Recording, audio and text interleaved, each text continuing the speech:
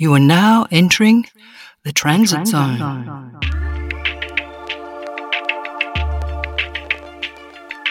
Welcome back to the Transit Zone. I'm Peter Clark in Melbourne, Australia. I acknowledge the traditional custodians of the lands on which I record and produce these podcasts, the Wurundjeri people of the Kulin Nation. I pay respect to their elders. Who really knows when our next federal election will be held? Possibly May 2022, maybe earlier. But as 2021 draws to a close, we're already in an incipient election campaign mode in Australian politics, and its coverage, of course, in the political media. Here in the Transit Zone, because we believe it is significant in Australian political history, we've been examining and documenting the Voices For movement around Australia, the phenomenon of centre-right grassroots democracy candidates targeting Liberal Party incumbents in what are ostensibly blue ribbon seats. You've already met some of these candidates, all women, here in the zone. The launches of new independent candidates in these electorates continue apace.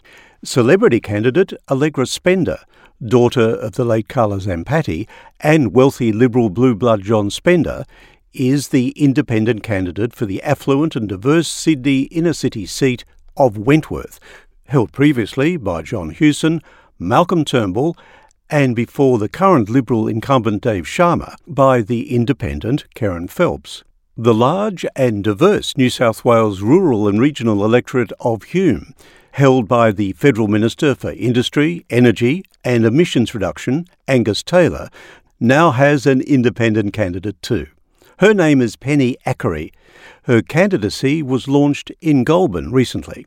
Margot Kingston, usually based in Comboyne, regional New South Wales, has hit the road for the Transit Zone to observe some of the independent candidates' launches and check out the candidates themselves. She caught up with Penny Ackery on her rural property near Goulburn. Penny, hello. Just thrilled to see that amazing country launch on the 13th of November at the showgrounds, big hall, lots of people. You're on the road, you're happening. A regional candidate, so crucial at the next election to get that regional voice. So to start with, can you give me a picture of the huge seat of Hume? Well, Margot, it is a huge seat, as you say. So we stretch from the outskirts of Sydney right up even into part of the Liverpool Council area, down from that Warragamba area, right down through Picton, down through Bargo, down to the edges of Balmoral, down through on this side of the Hume Highway, right down to Goulburn, and then out down some beautiful agricultural country out to Burrawa. Takes in Crookwell, which is north of Goulburn, and there's a vast tract of land that's basically just big farms in that southern western area. But it is so diverse because we have city-type people that work in the city up north, down through people that are small farmers, small business owners, down to our larger agricultural areas down here. So very, very diverse. So why, in your opinion, is Hume traditionally a safe Liberal seat, happened to be owned by Angus Taylor at the moment? Look, in 2016, they redrew the electoral boundaries. So initially it was very much more a country seat, agricultural, taking in the likes of Cowra, which is north of Burrawa. So when the electoral boundaries are redrawn, that's when it sort of became quite skinny in a way, going right up to the northern part, touching the edge of Sydney. So up until then, it had mainly been blue Liberal, but there had been some Labor candidates in the past.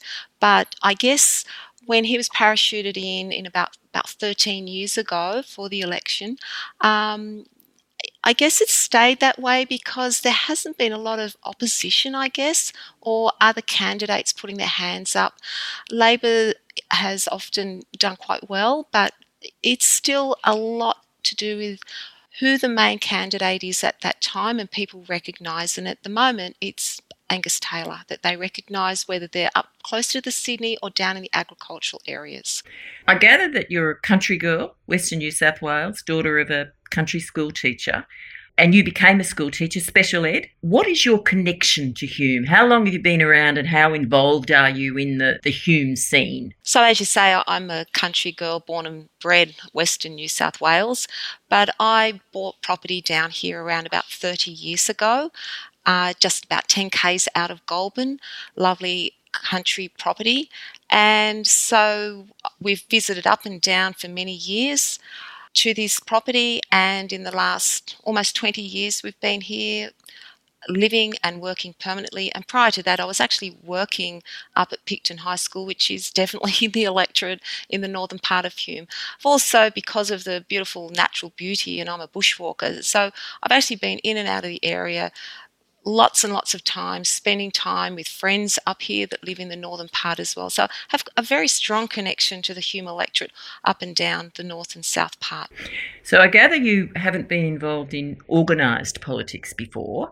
How did you get involved in the Voices For movement, and how early did you get involved? You're right. I have never been involved in joining political parties ever. I have an interest in what's happening in our democracy, obviously. About 2 years ago, I was approached to be part of a project that was doing community consultations in the Hume electorate. And through this project, we talked to lots of different people in the north and south of our electorate. We had formal situations where we sat down and asked questions and people discussed what they thought, and then more informal ones like at the Goulburn show where all sorts of different people came up and spoke to us.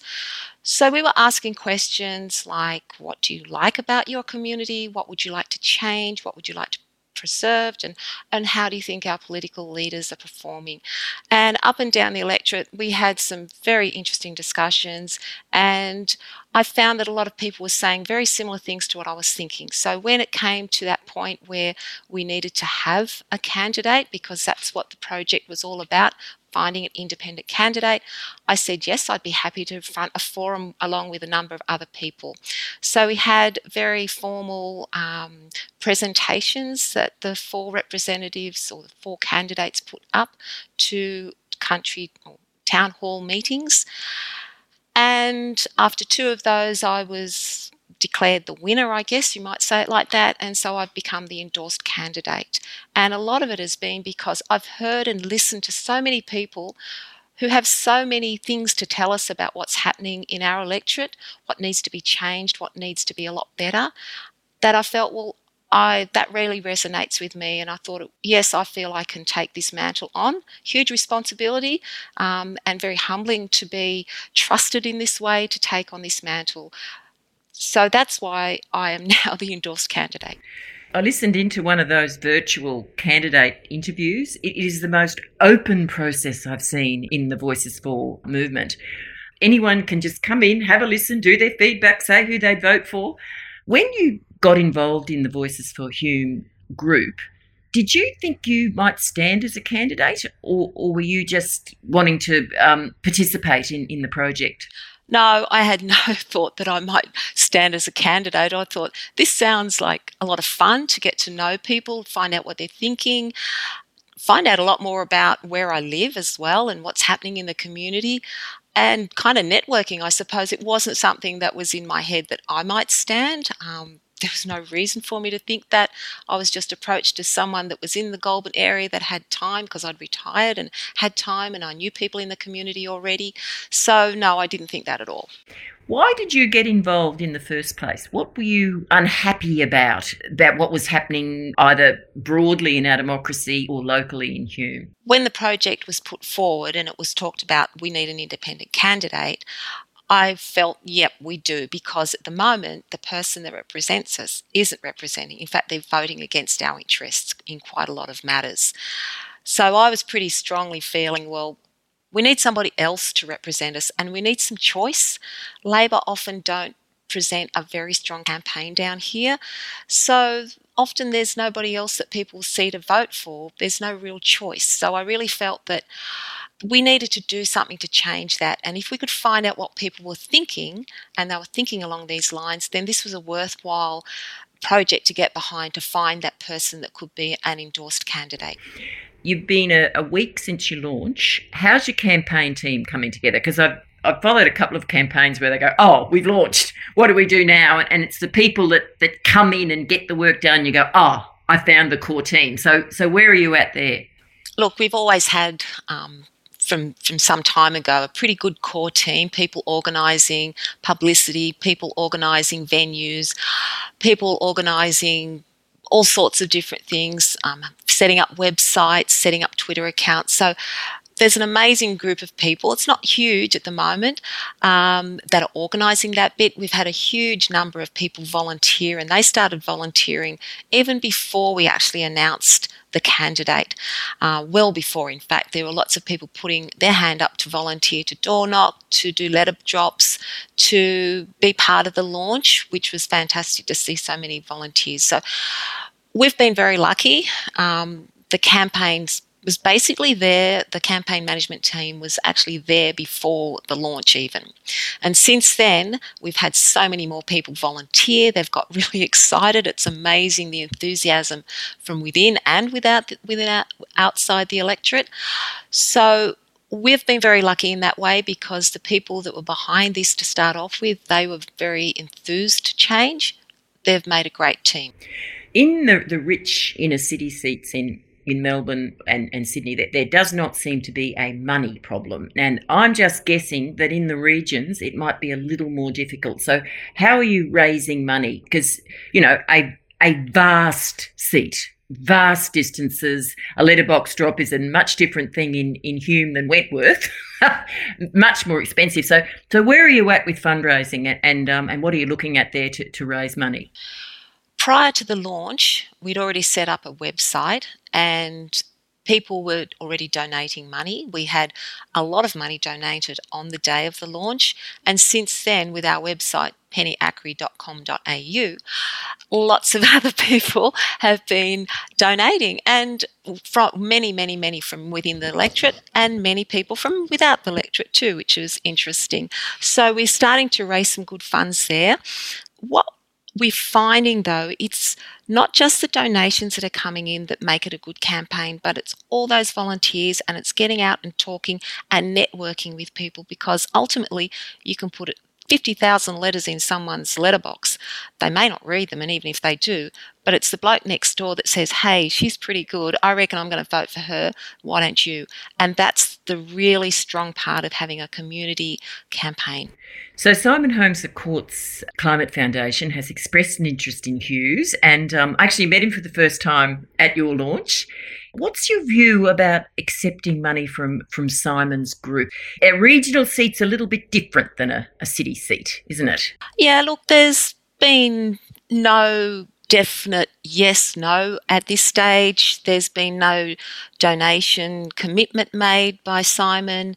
He's obviously very interested and supportive, but there's been no money coming our way, no donations, nothing at this stage at all, and there may be some negotiations later on, but it's not a critical part of our campaign for him to donate, I guess. And again, it's early days for all of those sorts of things as well. You're going to be asked this a lot during the campaign, Penny, so I'm going to ask you now. If you're elected in a safe coalition seat and you are part of a balance of power situation on the crossbench, what would be your attitude to negotiating on that matter? If you're talking about legislation, well, when legislation needs to be passed, and it will be it may be up to the crossbenchers' vote, coming down to actually passing legislation or not, then I'm a community candidate. I'll have consulted with the experts, I'll have consulted with my community, and if it's in the interest of my community and the wider population of Australia, I guess, as well, then whatever the legislation, that will receive my vote. But it will really depend on what the legislation is. It's not a done deal that I will always go one way or the other.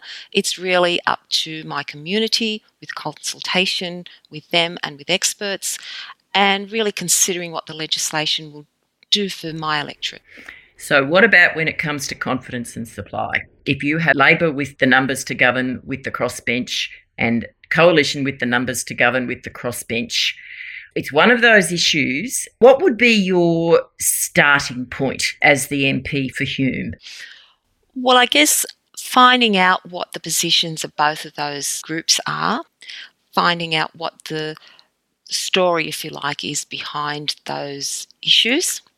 And again, consulting with people who are experts in these sort of things and also with the community. So I think it would really be up to me consulting with people in my community and around the electorate, which is the best way to go, what do you think, and then coming to a decision, having also spoken to both sides and to people who have a lot more knowledge to make that decision.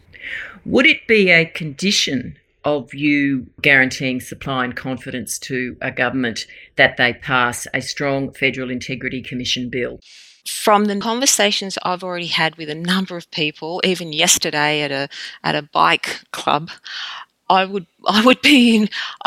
feel that my community would expect me to vote for a strong federal ICAC. And local issues, Penny. Voices for Hume has brought together what the concerns of the electorate are. What are the core local concerns that you will be taking to Canberra as the voice for Hume in Canberra? Well, as I've said, obviously the federal ICAC is very strong. We know that our internet and mobile phone reception up and down our electorate are extremely poor. In fact, in emergencies, it's very, very critical, and people have been left behind and ended up with a lot of terrible situations because mobile phones have not been adequate. That is a huge issue in all of our electorate up and down. We have the need to make sure that roads within the electorate are adequate, and we've got some of the worst in New South Wales in the Hume electorate. So roads safe seat, Penny. That's right. And for people up and down, it's really critical. If you're driving along a road, and I can attest to that myself, in a small car, and there's a few potholes that you didn't expect, then you can do a lot of damage to your car. And I've had that myself. But I also know it's a safety thing as well.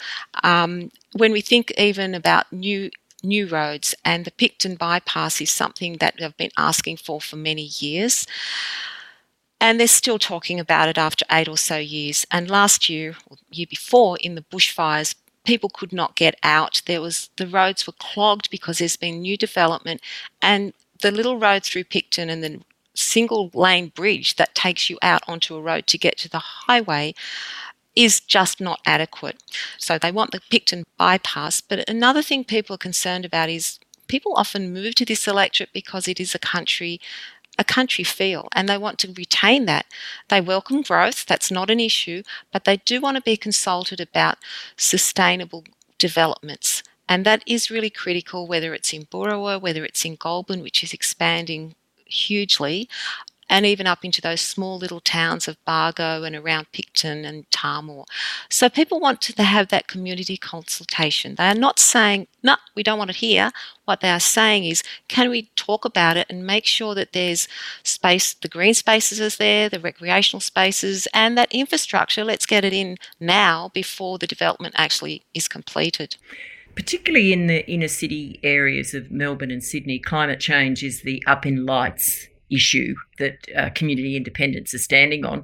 What is your rural and regional communities feeling about climate change, and where would they want you to go on that? I guess it's different depending which groups you speak to. Farmers understand that they need to change, but not need to change, but there needs to be a whole action plan from the government, that one group can't do it on their own. That there needs to be a government that actually has a plan, not just a plan, but action that starts now. Around the Goulburn area and around Crookwell and a good part of our southern part of our electorate, we do have renewable energies, and farmers are finding that that's a good thing to have as a rule, because they are able to survive through times of drought, and they've shown that. People really want some leadership from the government and from their leaders as to the best way to manage the change that will come. And I think that's really critical, whether it's in the very regional part of our electorate or whether it's in the northern part of the electorate. Everybody wants clean water, everybody wants fresh air, everybody wants a natural green environment and the unique animals that we have. So when it fundamentally comes down to it, That's what everybody wants. And if it means that we need to have an emissions reduction, then we need to have a government that leads the way, not from behind, but from the front. Thank you very much, Penny. It's been delightful. To me, it's all very well having city independence, but you must have regional independence in Canberra so that there's not the city-country divide, so that you can get together and make it work for everyone. Thanks a million for agreeing to talk with me.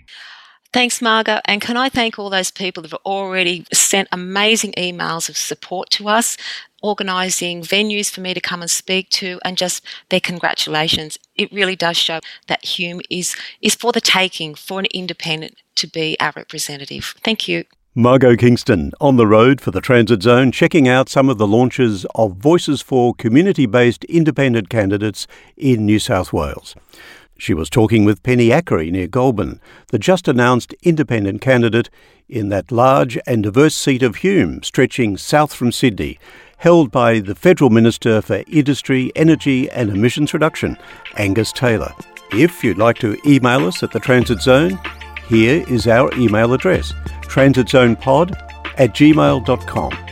We always welcome your comments, your questions, your ideas for new podcast episodes. transitzonepod@gmail.com. I'm Peter Clark in Melbourne, Australia. Thanks for listening, and please join us again soon, right here in the Transit Zone.